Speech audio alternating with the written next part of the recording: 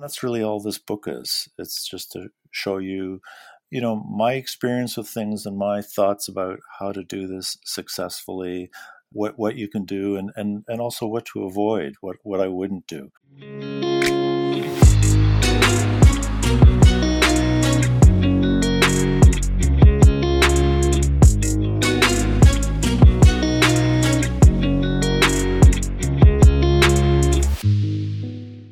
Once upon a time, there were tens of thousands of makers struggling.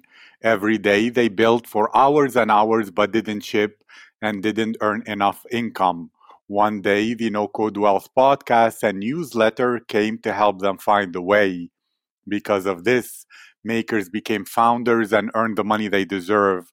Because of this, founders can have growth, freedom, and wealth until tomorrow. No code becomes the next big skill that changes the future of humanity. That's what I'm all about.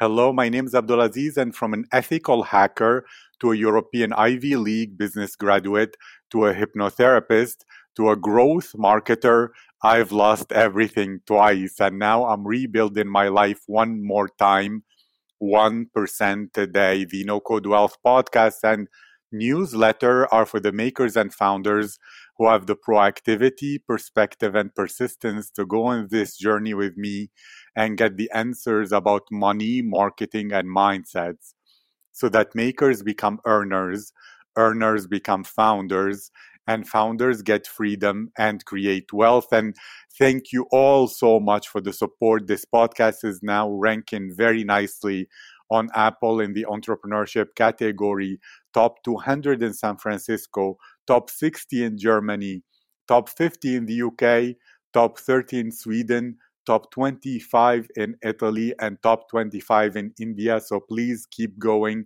rating, reviewing, subscribing, and sharing. My guest today is Andy Strout from Ryerson University to being the president of the board at Volunteer Toronto.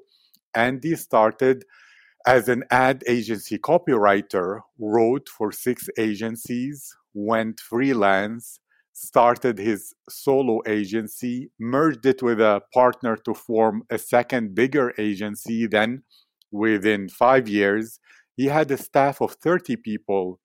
And that agency was acquired by an IT company for $3 million. 6 months later, he started a third agency with a partner, then retired by selling his shares back to the company. Now, he works on project basis and he has written a book, How to Start a Successful Creative Agency, which will be published in the first half of 2021.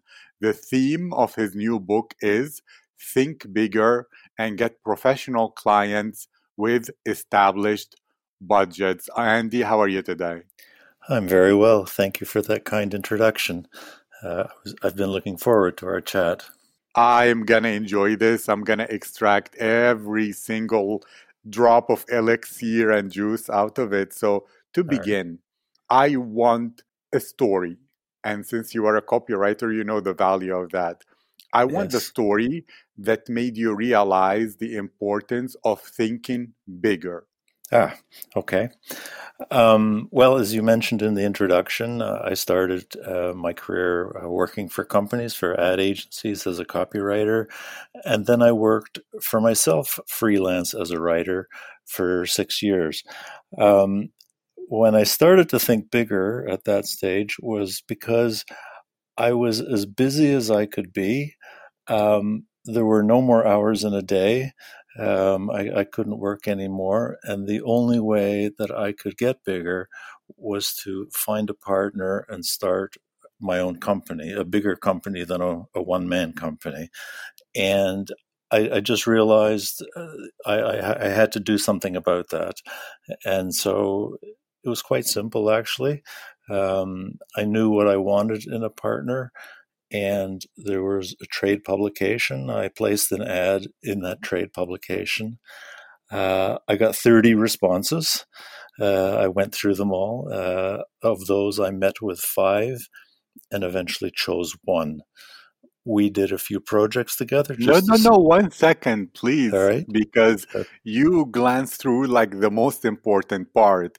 All Because I right. was reading a book called In Search of Cool, which speaks about how the neuroscience, the whole neuroscience of what the brain finds to be cool or not.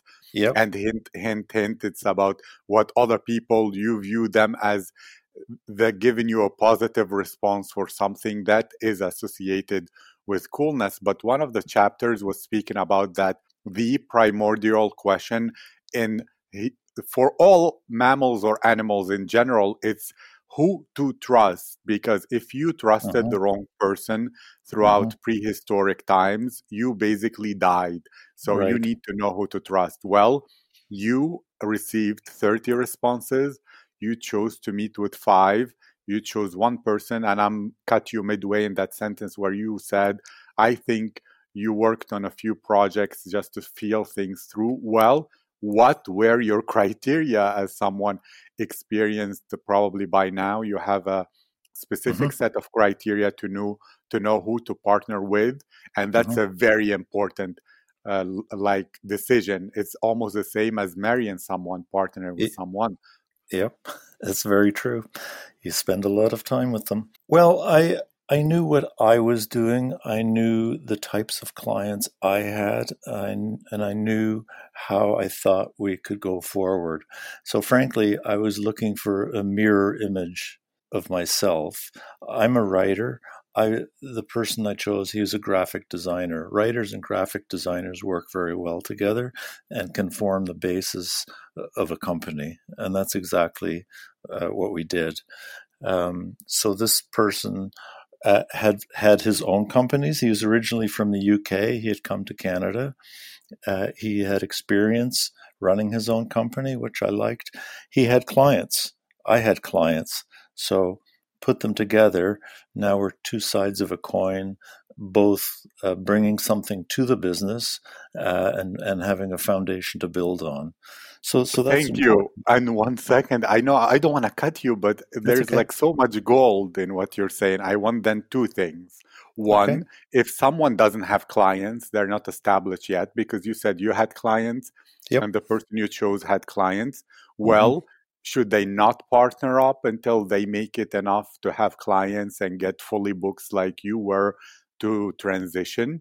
Or Mm-hmm. do you think that it's also good to partner with someone at their level who doesn't have many clients yet or any, if that's the case? And therefore, how would they select? That's one.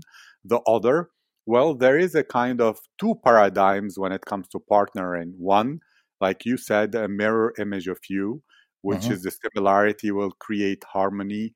But Mm-hmm. there is another one that says, well, you're creative, you should choose the opposite of you, someone who will have the opposite skills, so Mm-hmm. that you will have a more holistic thing. In your experience, is that a good way, or do you still believe that a mirror image of you is the right partner to find?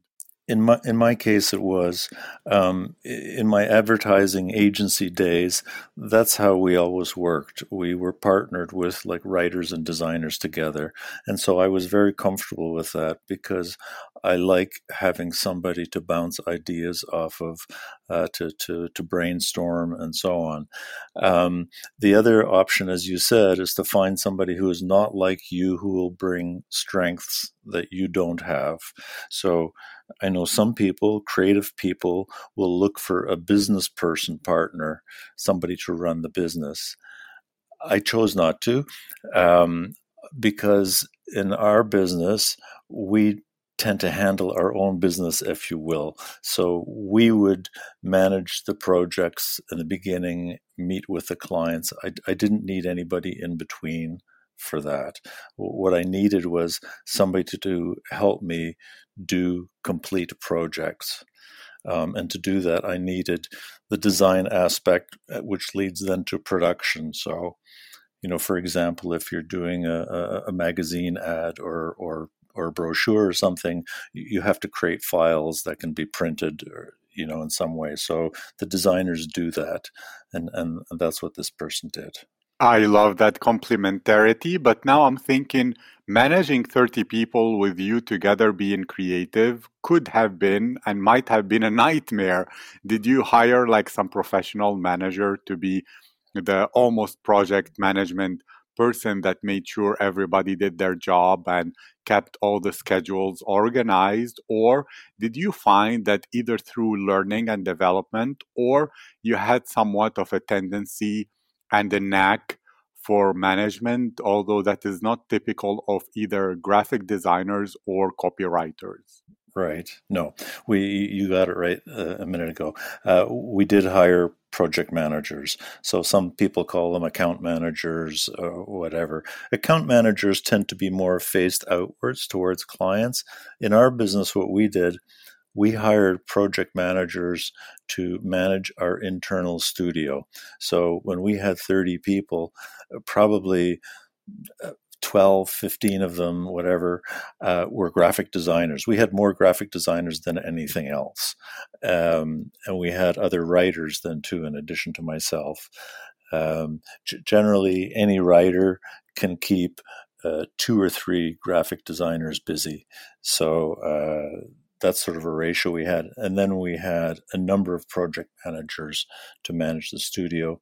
Project managers also helped with creating estimates and following through with clients. They would come to client meetings, but they didn't lead the meetings. Myself and my partners, we led that. We were the principals. We were the people that the clients really wanted to see, and so we were the forward face of the company that way. I love that. And now I have to ask really, because in each career, there is like one project or one event or one thing that makes that career and builds that reputation. Since Mhm. you specifically and your partner were the ones that the clients came to or came for, you Mhm. had both a reputation. How was that built? Did you have something like a package that was gone out, or some control, or some prestigious cliche, like a prestigious client that brought you that recognition, or what happened in your specific situation? Um, it came sort of by happenstance. It actually came at the very beginning of my freelance writing career. I was introduced to a person who was one of the marketing people at the largest electric utility here in the province of Ontario, and they needed another writer. They weren't happy with the writer they had, so I went in there and established a relationship and started writing for them. That became my key client. They had so much business at the time. That's why I went from single freelance writer to starting a company, because of this one particular client, along with a bunch of other smaller ones. When we started the company, we brought that client with us. We did a lot of work, and we established an expertise in that industry and related industries. And soon word gets around, and then at one point we were doing work for 5 or 6 different utilities, because they don't compete with each other, because they're in different geographically separated, and they appreciate the experience. They appreciate somebody who can just walk into the room, already speaks their language, understands their problems, understands their customers, their different customer bases, knows what the various programs are that they're promoting, and so on. So it's very fast to get up to speed, and they don't have to train us. Right. In fact, we probably have more experience dealing with our larger clients than they actually need for their smaller utilities. But that's what sort of spread the word. And then um, And that, then that one second. So you yeah, notice the Pareto principle being there, where probably yeah, 80% of your business came from those big clients, while 20% was from the smaller ones. And maybe that's why one of the tenets of your book is to get professional clients with established budgets, which meet those big clients that gave you the largest revenue, correct? Or is yeah, this just an correct. assumption? Well, two things. One thing to be cautious about, and one of the things that I've got in my book, when you start a company like this, you have to be very careful, and it's hard to do, that one or two clients don't form the majority of your business. In fact, as a rule of thumb, no client should be more than 25% of your business, and no two clients should be more than 50%. Because if they leave for whatever reason, there goes a large percentage of your business. So you have to work very hard to get more clients, to get the ratio right, so that their bigger clients are less important to your overall revenue, right? I So this, agree with you yeah. 100%, but I am just wondering, you spoke about those ratios, and it's Mhm, very important and really good. And I'm wondering, why do many entrepreneurs tend to not target those professional clients? They think that the sales cycle will be longer, there will be a lot of mhm, bureaucracy to deal with them. The mhm, budgets might not be there in the mhm, next quarter, or whatever objections mhm, people might have, and they say, oh, I know how to deal with my own kind of people, those mhm, entrepreneurs who are similar to you. In your mhm, experience, is this just excuses or objections that don't have real validity? And what was the your experience with those professional clients with budgets, which I assume is positive, since that is the whole mhm. point of what you encourage people to do? Yeah, yeah. Well, when I talk about professional clients, I mean the opposite of that are amateur clients. And so I see a lot of freelance people trying to do business for other small businesses, right? So, independently owned retailers or small organizations. And I've worked for those, and I don't mind working for those as long as they work in a professional way. So, what constitutes a professional way of working? Well, first off, you have a designated budget. I mean, any business has a budget for rent, for employee salaries, for taxes, and all these things. So, one of my first questions is, so what's your budget for marketing? And if they say, well, we don't have a defined budget, you tell us how much it's going to be, and then we'll kind of agree with it or not, it's already a red flag to me, because they haven't thought about marketing seriously, not the way they think about everything else in their organization. So this is a problem for me. Um, I always try to establish budgets and get them to think about it that way, because otherwise, to use a pet phrase of mine, it's like I'm trying to steal their lunch money. I don't want to steal their lunch money. I'd rather they go out and have a nice lunch, because they haven't budgeted for what I do. And so I am taking money from something else. And in fact, if they could run their business without marketing services, they would. They would rather not spend the money on that. So I am not in the business of convincing them that they should do this. If they're not sure they want to do it and only think they're being forced to do it somehow, I'm not going to change their mind, because it will be an uphill battle for every dollar along the way. I don't want that. And, I and love what you're saying. Please share some mhm. specific stories about like uphill battles, like you said, as Yeah, well as, did you have situations where you literally almost walked out? I mean, you walked out, but I didn't mean it in a physical way, but yeah, metaphorically, yeah, that you walked out and said no to clients because of such red flags. So, two yeah, stories. yeah, One about saying yes to the wrong client and how yeah, much of a yeah, headache that was, and also yeah, situations where you found someone who you could steal their lunch money, like you said, but you said no, no more of those headaches and uphill right, battles, I'm right, gone. right. Well, I can tell you, we had a client, and again, this came to us as a referral. So, when a friend or a colleague refers somebody, you feel obligated to go see them, and why wouldn't you? Um, and so we did, and we met with this company. It was a young company starting up, a serious person, mind you, and we started working. And typically, when we worked with new clients, especially smaller ones, and we talked about a first project to get going, we would ask for a deposit up front.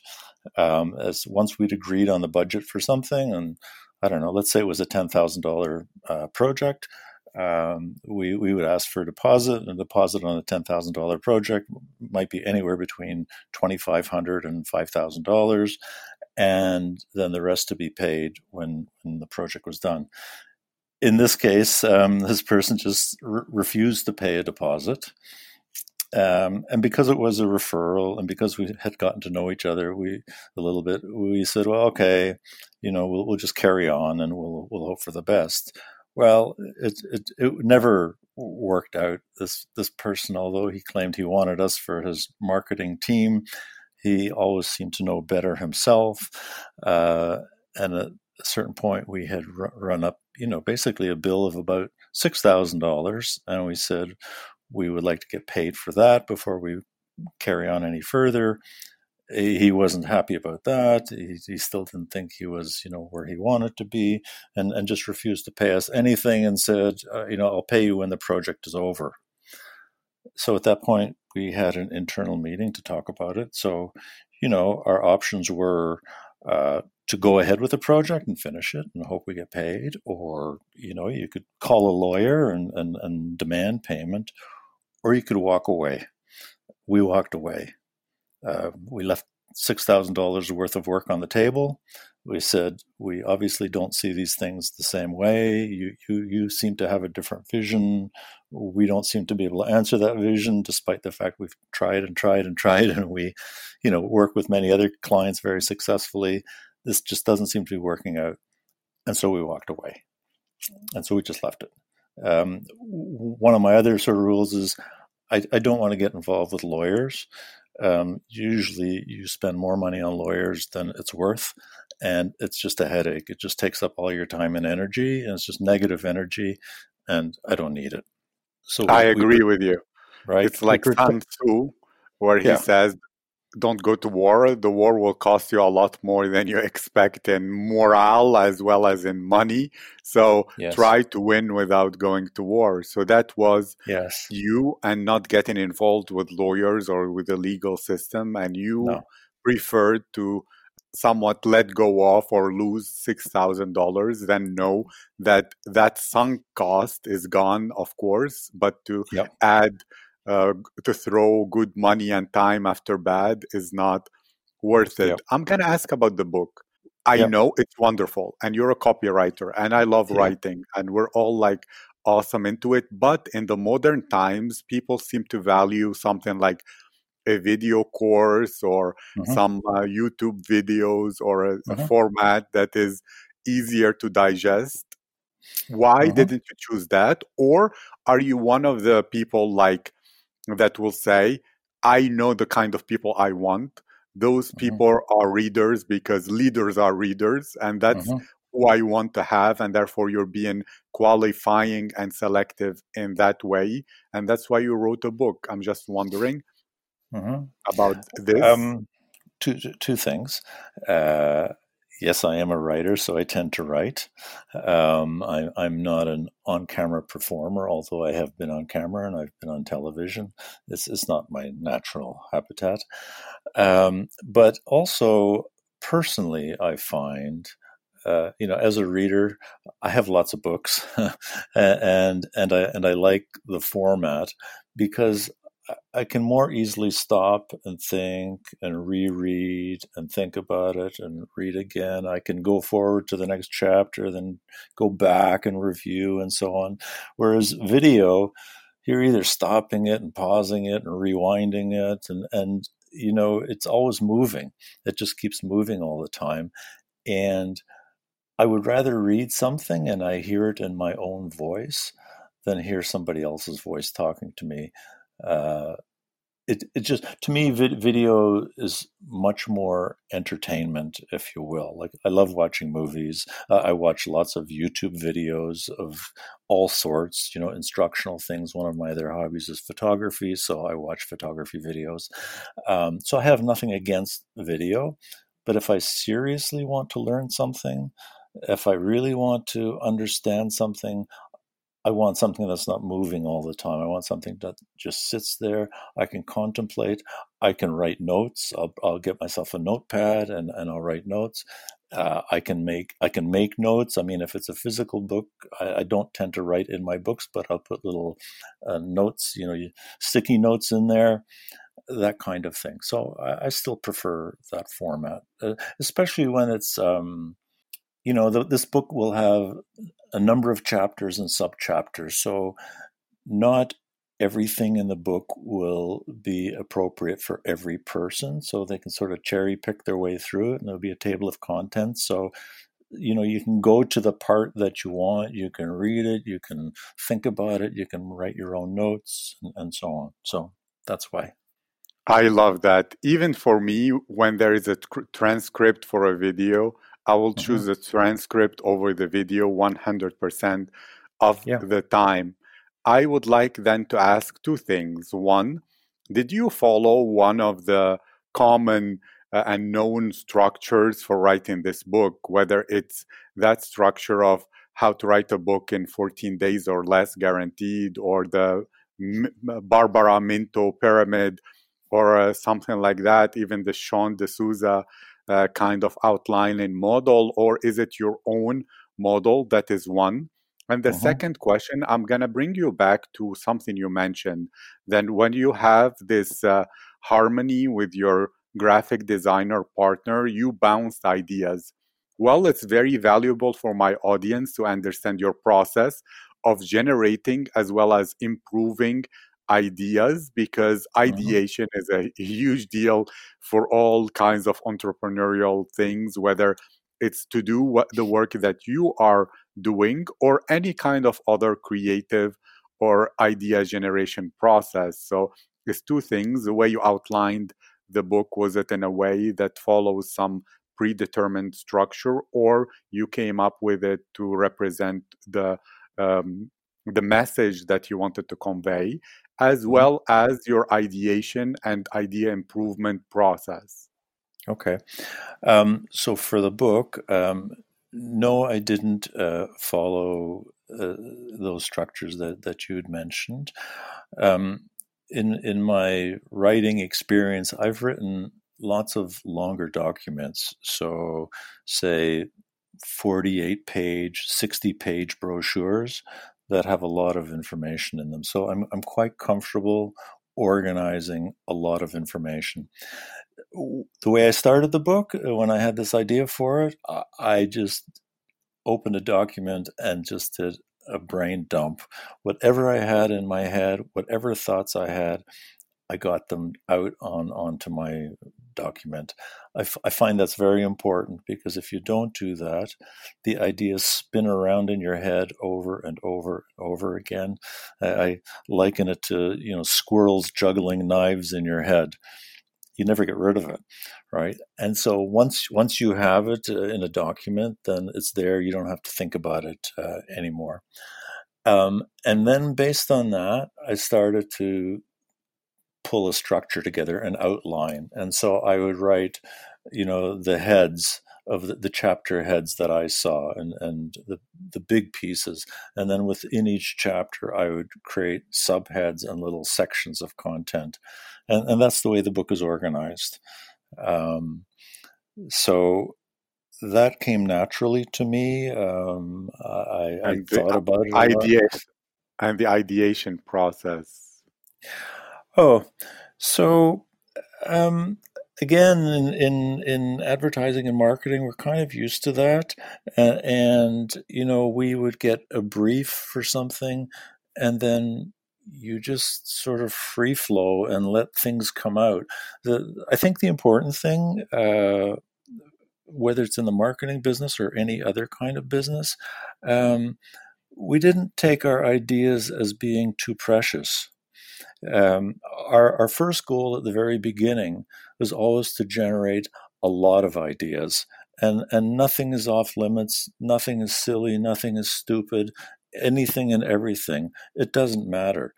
And so sometimes if we were doing, in advertising, we'd come up with 20 or 30 very quick scratches for an idea, like not too thought out, just enough so that we understood what this idea represented, what it was about. And frankly, I used to sit with one of my partners. He would put a big drawing pad in his lap, feet up on his desk. We would scratch them out as fast as we could talk. And as soon as we had it scratched out on a piece of paper, one idea per sheet, he would just rip the sheet off the pad and throw it on the floor. Next idea, next idea, next idea. And we would spend the morning, by the time we were finished, the floor was covered in paper. And so then you'd go back and you'd review them and you'd say, oh, idea number 7 is a lot like idea number 23. Well, let's put them together and maybe at some point that'll become one idea instead of 2. And to the point where you some ideas are just, when you look at them the second time, you think, nah, that's not going any further than this, so forget that. And we would narrow things down. And the thing is not to be precious about it. You're gonna kill nearly all of them. In the end, only one is going forward, right? So everything else you thought about, you're not going to use, but that's okay. It's just the morning's work, and it's just part of the process. So we didn't belabor any one idea. It's not like you got the one genius idea and now we have to, hammer it into shape and make it something. That's not how we started. You lose the opportunity to explore broadly, and I think that's what you need to do. If you're starting a business, once you've decided what that business is, even within that, there are all kinds of opportunities to think, should we do it this way, that way, another way? There's all kinds of ways forward. And you just have to explore them and then figure out which one is going to work for you. You don't know until you go through it. I love what you're saying. I'm hearing 2 things. One is that, of course, in creativity, great ideas come from a whole bunch of very bad ideas that might evolve or trigger something wonderful, and that it's not about having one great idea. It's the more ideas you have, the more probability something will emerge that is unexpected and wonderful, which is brilliant. As well as you mentioned, it's part of the process. And your book, the whole title is wonderful. It's How to Start a Successful Creative Agency. Well, there is implied that a creative agency is probably like one of the best choices for a business to start. Can you compare and contrast the work and having a creative agency compared to other possibilities for a business, and why is it a better choice or a more enriching in both mental as well as financial terms kind of work? Yeah. Well, a creative agency obviously provides marketing and creative services to companies.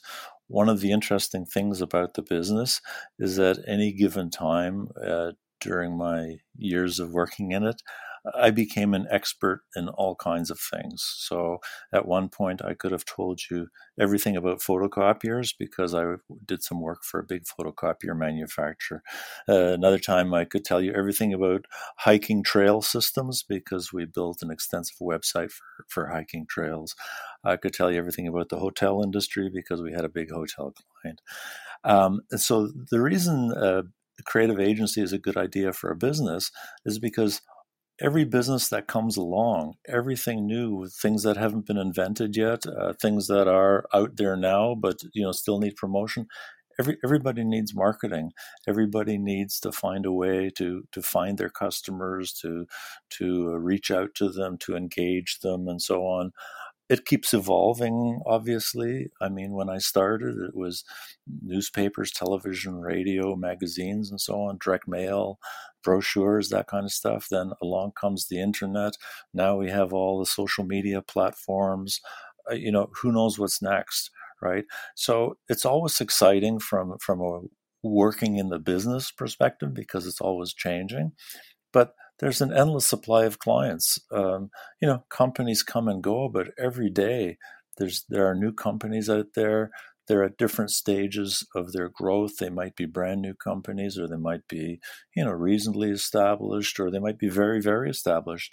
Think about the really established old kind of bedrock companies. They've got to protect their turf against all the new companies. They need marketing and advertising. They need to change how they do some things. They need to change how they communicate. They need to stay with the times. There's always business, right? And this I goes love back, that. right? I love it. And I want you, please, please, please, in your perspective, since you have so much experience with it and you began defining what marketing is by saying you Mhm, begin engaging with your customers, etc. Let's mhm. do a thought experiment, and I'm sure you did many in your creative times. Let's Yeah. say there were some Martians who came to Earth and asked you this question. We heard or read this word in the dictionary called marketing. What Yes. is it in very simple terms so that we get it? Hmm. Um, Marketing at its heart is just communication. It's telling stories. It's uh, it's understanding people's needs, requirements, or their desires. What is it that would make them happy? And so you tell them a story in one way or another, right? You either might want this product, maybe you need this product. It's also differentiating why your product is different than other similar products out there, how this product would fit into your life.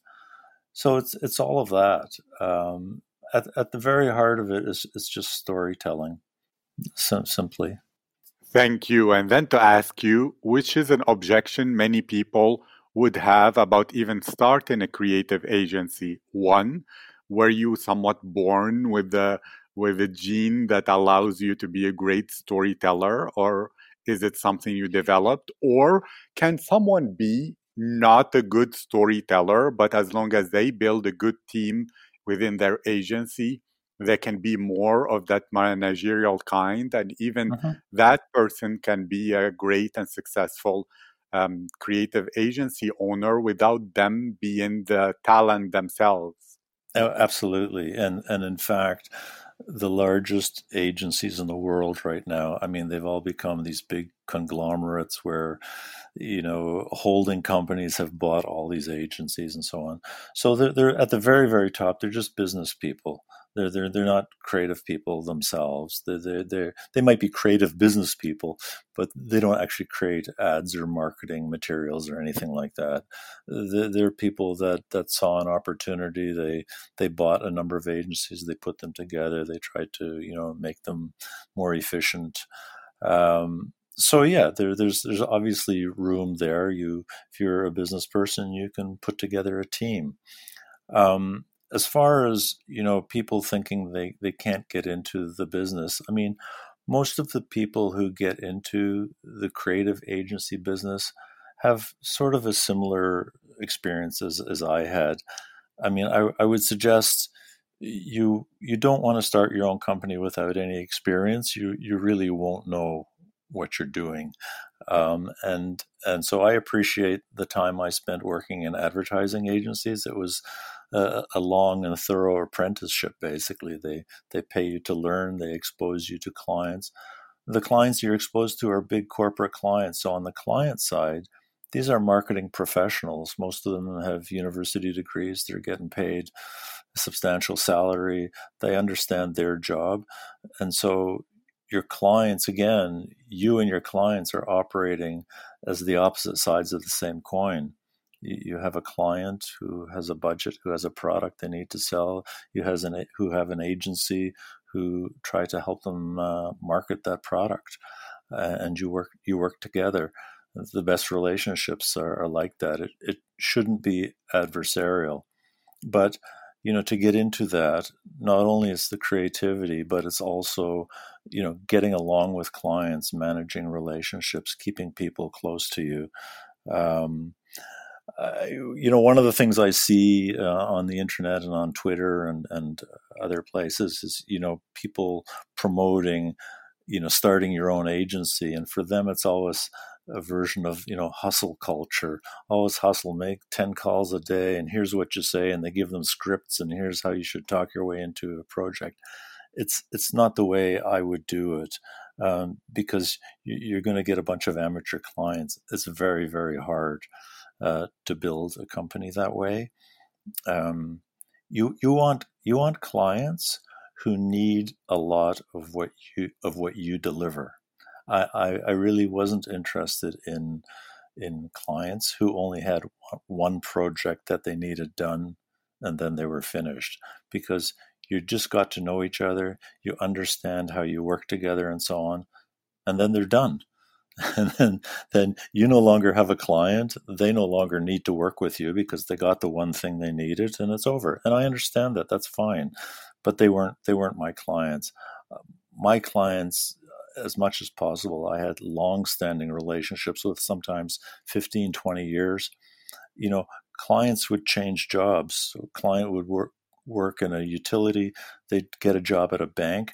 They would bring me into that. So now I've got a utility client and a bank client.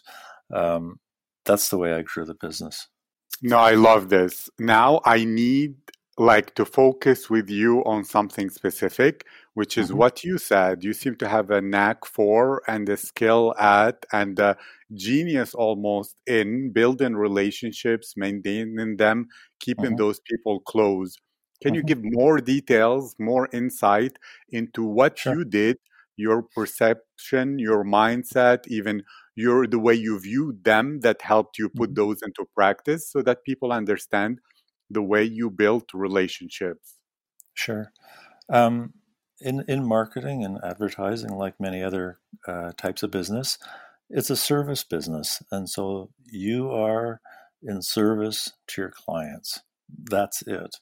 And it's also a very personal business. So I know we're in a peculiar time now where we don't have face-to-face meetings at the moment, but hopefully we'll get through this and we'll get back to being able to sit around tables in groups. But when we were, I always had very personal relationships. So, I knew one of my clients. If I brought her a cup of coffee from a coffee shop, the coffee shop coffee was way better than the coffee they made in the office, and she appreciated that. I knew that. I knew I would call her, say, "You want me to get you a cup on the way in?" "Oh yeah, that'd be great." So I would do that. We would invite clients out to lunch and sometimes even dinners. Most of the times they would say no, they're too busy or they can't do it or whatever, but they appreciate the invitation. We would have surprises for clients. So for a while, we were building a lot of websites for clients, big clients. And so, at some point, the project is done and you're ready to launch the new website. And so we made sure we were at the client's office, because it's usually their IT people that would launch the site, make it live, but not just arrive there by ourselves. We took a graphic of the homepage. We had a local baker make a big cake, a big sheet cake, and they can make a graphic into icing and put it on top. And we would show up there with a big cake, enough cake for anybody and everybody in the room and anybody who came by, right? People were, it was like a kid's birthday party because nobody expected it. And you opened the box and there's their website on the cake. And we brought our own little plates and forks and everything else and stood around and had cake while they launched this new website, right? It One gave second. us the, No, please continue because you're going to say something wonderful. But is it basically surprising them positively as well as building goodwill and reciprocity? That's somewhat of finding creative and unexpected ways to build sure. goodwill and reciprocity. Is this like a good summary of what you do? And please continue. That was such an exciting and interesting story, but I wanted like the definition so that we view it through that frame. It's the same as having a good relationship with a friend. You do things. It doesn't have to be a big thing. You're not going to go out and buy them a car, but how about a coffee, right? So little things to make them happy. It's like buying your partner flowers or buying a bottle of wine or something, right? So, without overdoing it, but, in your day to day, I mean, you see, the other thing is a lot of our clients, I mean, they work in a very corporate environment. And I'll never forget a client saying to me, she says, the meetings that we have with you are the most fun that we have in a day, right? And so, because for them it's creative, it's not paper pushing and filing and whatever internal meetings, which are kind of boring. We come, we bring them new things, we give them some options, we talk about creative things. They have fun doing it. It lights up their day. So that's what I want to do, right? Anything I can do to do that. So you become friends. I call them business friends. I mean, they might not be the same as your family or your personal friends, but they're your business friends. I would help some of them, for example, if they were changing jobs, I would help them edit their LinkedIn profile. I want them to get a nice job. Why? I want them to be happy. And side benefit for me, they might bring me along. I get a new client. I don't have to compete. I don't have to pitch for it. They just bring me in, introduce me around. Next thing you know, we're busy. That is so deep. I mean, honestly, it's absolutely wonderful, and it helps a lot that you're not taking their lunch money, like you mentioned, because No. they have established budgets. So it's Yep. not like they need to penny pinch and think about, like, oh, that money that I will save on this Mm-hmm. agency, I could use it on XYZ. They're like, no, this is our budget. It's Mm-hmm. okay even if you take all of it, as long as you Mm-hmm. provide us with the services we need. It's not from like taken from anywhere else. The budget is there. And maybe that's also one of the biggest things that helps have a balanced relationship where you can become business friends, because they Yep. don't view you from that place of, oh my God, this is the person that gonna take my No. rent money or No. whatever. No. No. So that's a really beautiful place to be. Yeah, And that's if I can just add to that quickly. I mean, it's not only that, you get departments and they have a certain budget. So let's say the department has a budget of $250,000 a year. As they come towards the end of the year, they have to spend that money, because if they don't spend it, then next time when budgeting comes around, they won't get that much. We would do lots of projects in November, December, like start the projects, show me that you've begun this, and send us the invoice for the whole project, because we need to get it in on this year's budget. What more could you ask for? I agree. And you mentioned something which is key, that when you build relationships and they move around, they take you with them. You Oh, don't have to yeah. pitch. You don't have to do any of that stuff. And actually, that's the right way, because if Yeah. you think about it as a transactional kind of relationship where you need to keep pitching, you're taking, Mm-hmm. like you said, the uphill battle to make Mm-hmm. little money, not just Mm-hmm. to make the same, but because Yeah. there is so much time and overhead wasted in you Yeah. pitching and jumping from project to project, rather than longer term strong Yeah. relationships where you get the velvet rope treatment directly Yeah. to the money. And I hope, and I'm sure it's included in your book. Can you Yeah. please speak more about this book? How did the idea come through, as well as for the listener who want to keep in touch, to know when it's out, to Mm-hmm. read it when it's there, or maybe there is a chapter that you're distributing somewhere? Just Mm-hmm. information about how did you get this idea and desire to write this book, like what Mm-hmm. catalyzed it, as well as Mm-hmm. where can people connect with you and know more? Yeah. Well, I actually had the idea quite a while ago, and I did what I said earlier, sort of a brain dump, everything I thought about, put into a document, and then I actually let it sit there, because I got involved with a few other projects that seemed to take up all of my time. So it just sat there for a while, and then I came back to it one day, and I looked at this document again, and I reviewed it, and I thought, oh, you know what? Now's a good time. I have some time, and I would like to do this. And by nature, I like learning things, and I learn by doing, and I also like teaching, and I'm happy to teach other people, in an informal way. I've never been a professional teacher, but mentoring, if you will, showing people how things are done, and so on. And that's really all this book is. It's just to show you, my experience with things and my thoughts about how to do this successfully, what you can do, and also what to avoid, what I wouldn't do, and so I get into that somewhat too. Um, as to where you can find me and where you can learn more about this book, I am on LinkedIn. I haven't updated it yet with my book information, but that's coming in the next week or so. I'm on Twitter, and once I'm closer to publishing it, there'll be a lot more noise out there. And yes, I will have sample chapters, and I will have sample table of contents. And I've been sharing some of these ideas already on Twitter, um, and so people can follow me there and get involved that way. Thank you. I will write all those, your Twitter as well as your LinkedIn and any other URLs in the description. It was a pleasure. It could go on for a lot more. Mm-hmm. I can feel and know that this book is not written from some theoretical expectation of how life should be, or from that hustler kind of side which we see on Twitter, but from real experience and real success. And I thank you for that. You're welcome. Do you want to share anything more?